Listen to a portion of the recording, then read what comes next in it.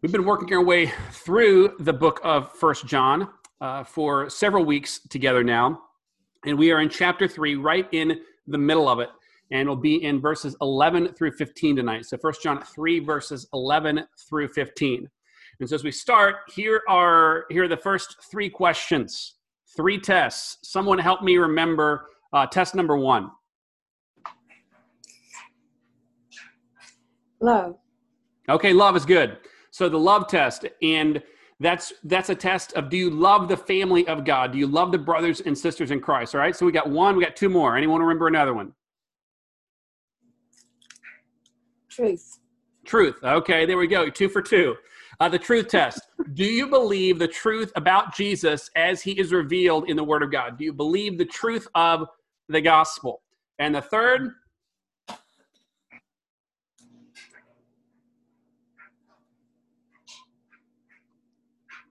the life test. Do you live in a way, I figured I'd just cancel the awkward silence. Do you live in a way that shows that Jesus is your Savior? Do you live a life that reflects his character, the fact that God is your Father? And so we've worked our way through. We have these three tests cycled over and over and over again.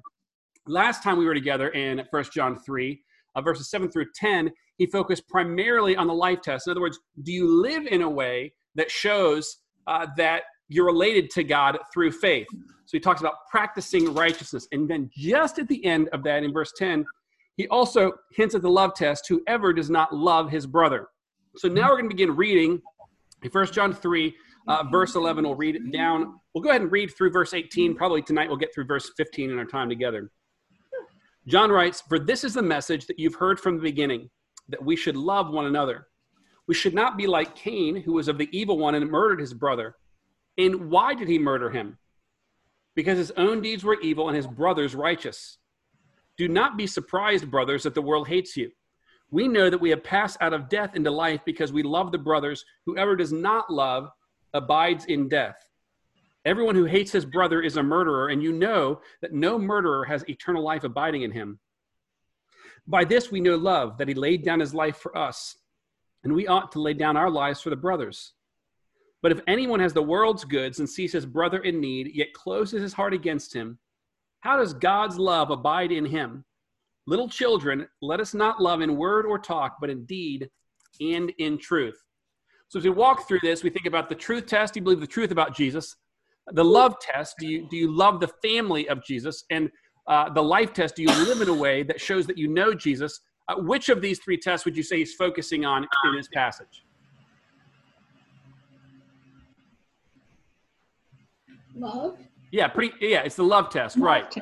He's focusing on, do you love the brothers?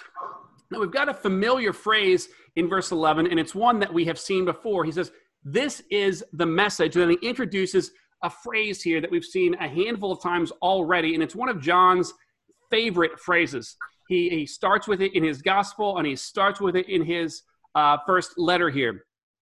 And so what phrase is that? It's what you have heard. And then he uses the phrase. What phrase do we see there? The very first words in our Bible are similar to them. We should love each other. Okay, from the beginning. Right. I heard it out there somewhere. And then he says, this is what you heard from the beginning, that we should love each other. So this phrase from the beginning is something we've seen over and over in John's gospel. And it refers to when these people first heard the gospel. It's what they've known from the beginning. And when the gospel comes into your life, what he's saying is, what else comes in? It's the end of the verse. That we should love one another. In other words, the message that we've heard from the beginning is that love in the body of Christ matters. Now, this is the first of 6 times that John includes this command to love one another in his letters. He does it 5 times in the book of 1 John and then once in 2 John. Now, 2 John and 1 John isn't very long, but 2 John and 3 John are even shorter. They're just a single chapter each. And so it's this repeated message, this repeated command that we should love one another. Now, in verse 12, he's going to use a biblical illustration to help us understand what this doesn't look like, or a negative example of love. This is not love. And what example does he use? What illustration? What Old Testament story in verse 12? Cain and Abel. Yep, Cain and Abel. So why do you think he goes to Cain and Abel? Well, John loves the beginning, and this story is right back there at the beginning. Now, Cain, we know, isn't the first sinner. Adam and Eve get that distinction. But Cain does exemplify something. He exemplifies sin in a way that his parents didn't. He kind of takes it to the next level. And we know that because he says we shouldn't be like Cain. Then he says he was of whom? Who was Cain of? Evil one. Yeah, the evil one. Now, why is it that he says Cain is of the evil one? Well, remember, he's talking about love here, and he's particularly talking about what kind of love? Family love. Love in particular, our spiritual family. Love in the family of God. And so he says Cain's family is what? Who's Cain's dad? The evil one. He's addressing Cain's spiritual family, and he's contrasting that with those who are in God's spiritual family. So Cain's, whoa, my chair went there. Cain's spiritual father is the evil one. Our spiritual father, if God is our father, we ought to relate to one another differently than Cain related to his physical brother. Now, Cain is of the evil one. How do we know who his father is? What does he do? He murdered his brother. Yeah, right. He murdered his brother. So we know who Cain's spiritual family is by how he treats his earthly, in his case, literal, physical, relational family. So how is it that we can tell who Cain's spiritual father is? It's by his actions. So his actions reveal his relationship. Now, John gives us an answer here because, what's important in any murder trial? Motive. What's the killer's motive? Does the killer have a motive? And John gives us Cain's motive. What is Cain's motive for killing his brother Abel? End of the verse 12.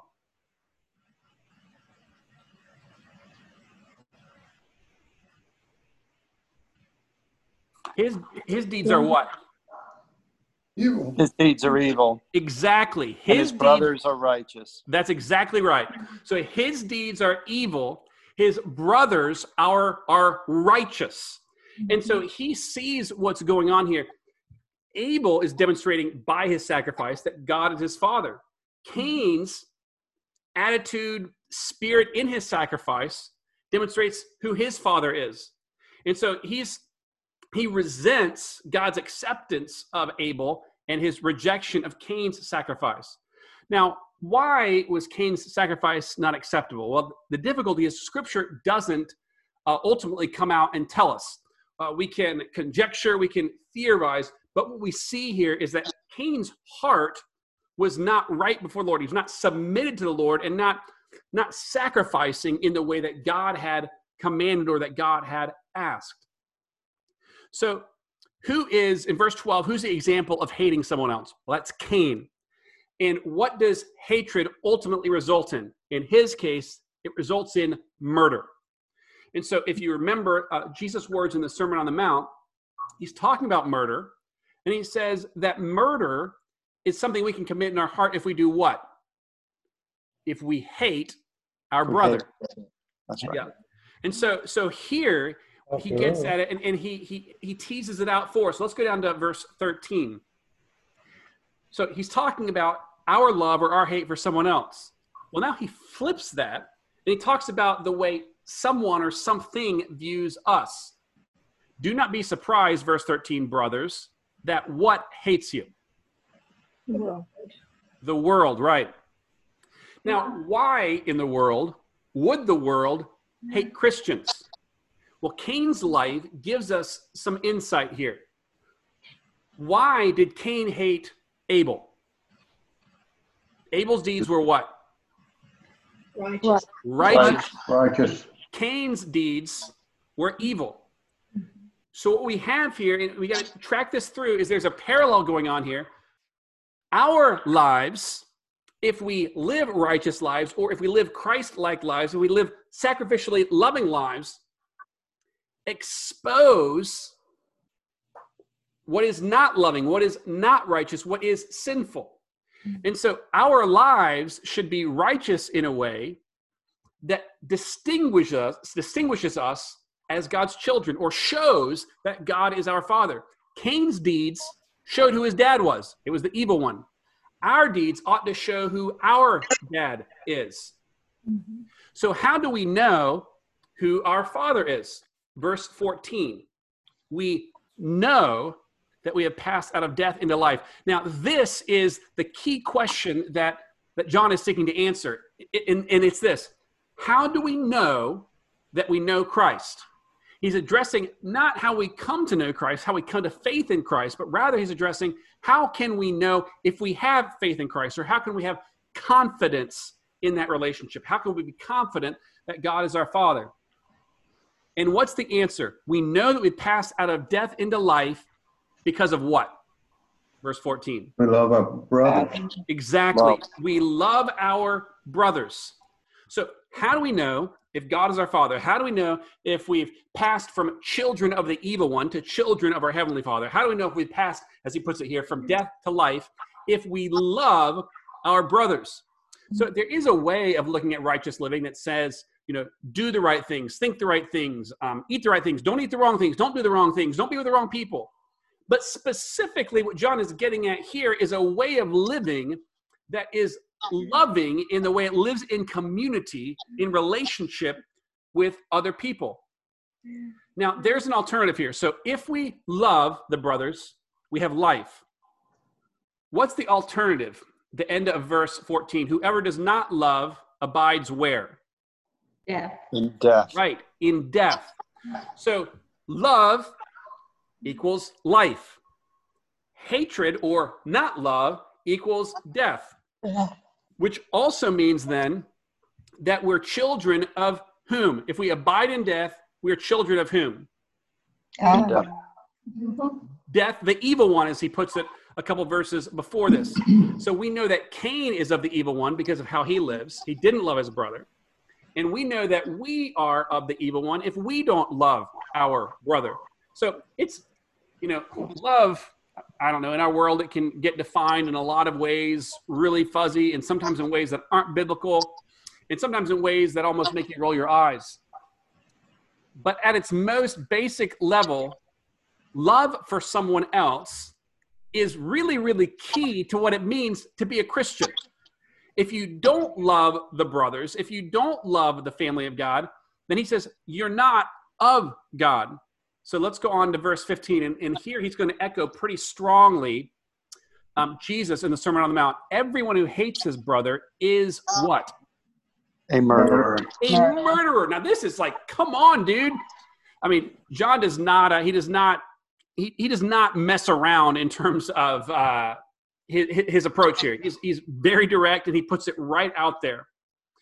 And if you are a murderer, he says, what do you not have? The end of verse 15.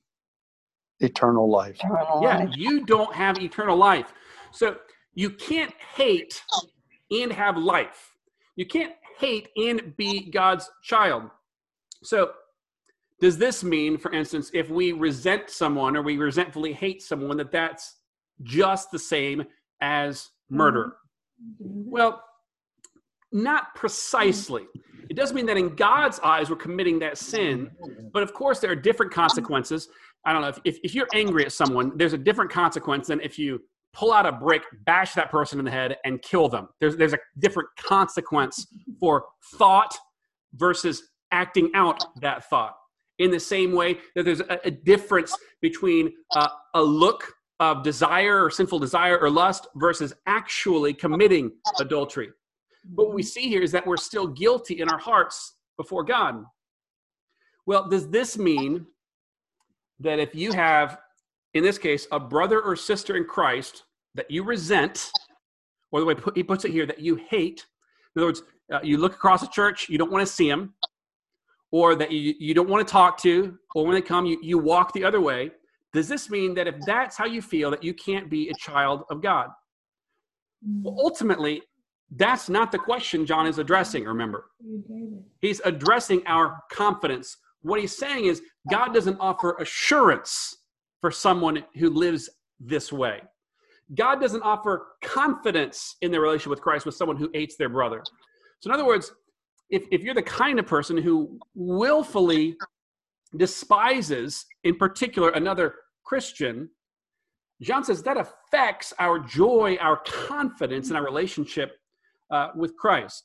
I mean, so the kind of hater, to use his language, who has life is a repenting hater, not someone who claims to be confident while hating his brother. It's someone who repents of hating his brother this way. And so what we see here is that the very core of being a follower of Christ is to love the family of God. Now, we're going to get into this next time. We won't go here today. But he gets on in verses 16, 17, and 18, and he says, he teases out for us how it is that we know we love our brother. And how is it? It's not by our words. It's not by saying I love you. It's by our deeds, showing I love you. In fact, let's go ahead and dive in here right now. I think we've got a few minutes here, so I'm going to go ahead and trick here. So how do we know? Let's go to verse 18. How do we know that Christ loves us? He gave his life for us. Exactly. He gave his life. Now, Jesus could come and say, I love you, but he didn't do it that way. Now, we know from God's word, for God so loved the world, like there is a testimony to that. But ultimately, how is it that we know that Jesus loves us? It's because he gave his life for us. We know love because he laid down his life for us. Words are cheap. Anyone can say, I love you. But when someone lives their life in a sacrificial, giving way that shows, that demonstrates love like this, that's something altogether. And so because Jesus did this, verse 16, what are we to do? He laid down his life, and we ought to do what? Emulate him. Lay down our lives for others. Exactly, Randy. We lay our life down for others in the way that he laid down his life for us. This means we set aside our rights, our preferences, our demands for the sake of serving and loving others. Now, the clearest example of this, both in Scripture and in life, in terms of human relationships, is husband and wife. A husband is to love his wife as Christ loved the church, which looks like this. He lays down his life for her. That's not an easy thing to do. And marriage, parenting, they have a way of revealing to us how selfish we are. And what we know is love is a laying down of our rights for someone else. But John, again, he gets right down where it meets the road. Verse 17, how do we know if we love our brother? Verse 17. If we do what? We share what goods we have. Yeah, exactly. If we share our goods, if we see someone in need and we help. In other words, if there's someone who has a need and I see that need and I turn and go the other way and I say, be warmed and filled, am I loving that person or not? Clearly not. Now, I'm not going to go so far as to say, well, I'm clearly hating that person, but I'm not loving that person. I'm not laying down my goods, my life, my rights for the sake of that person. And the way that John states this is particularly strong. He says, we see someone in need, and then he says, yet we close our hearts to him. So there's a shutting off of a natural human response to this person in need. How can God's love live in us if we don't love other people the way that God himself has loved us? And look, as it relates to a lot going on in the world around us right now, there aren't simple answers. Sadly, our world is moving into further and further polarized positions where reasonable, peaceable conversations are difficult. But I do know that as Christians, we can at least try to do this for one another, and try to is love one another. And so when we don't have answers, I think this is a great way to go. How can we actively lay our lives down for the brothers? Well, verse 18, John comes out, and in my translation, his verse 18 is, words are cheap. What does he say? Little children, let us not love in word or talk, but what? Deed and truth. In deed and in truth. In other words, John says, don't tell me, show me. Show me you love me. And so what we see here is that our love for God is an evidence that our love for the brothers is an evidence that God's love lives in us. So we'll go ahead and close our time together there with this. I love this passage because it calls us so clearly to love one another and tells us what the consequences are if we don't love one another. So we lay down our lives for others like Christ has laid down his life for us. Let's pray together. God, I thank you so much for your word. I thank you for its clear call to sacrificial love. Lord, this isn't something that's easy. It's not something that we can do on our own. So Lord, would you help us? We pray in Jesus' name. Amen.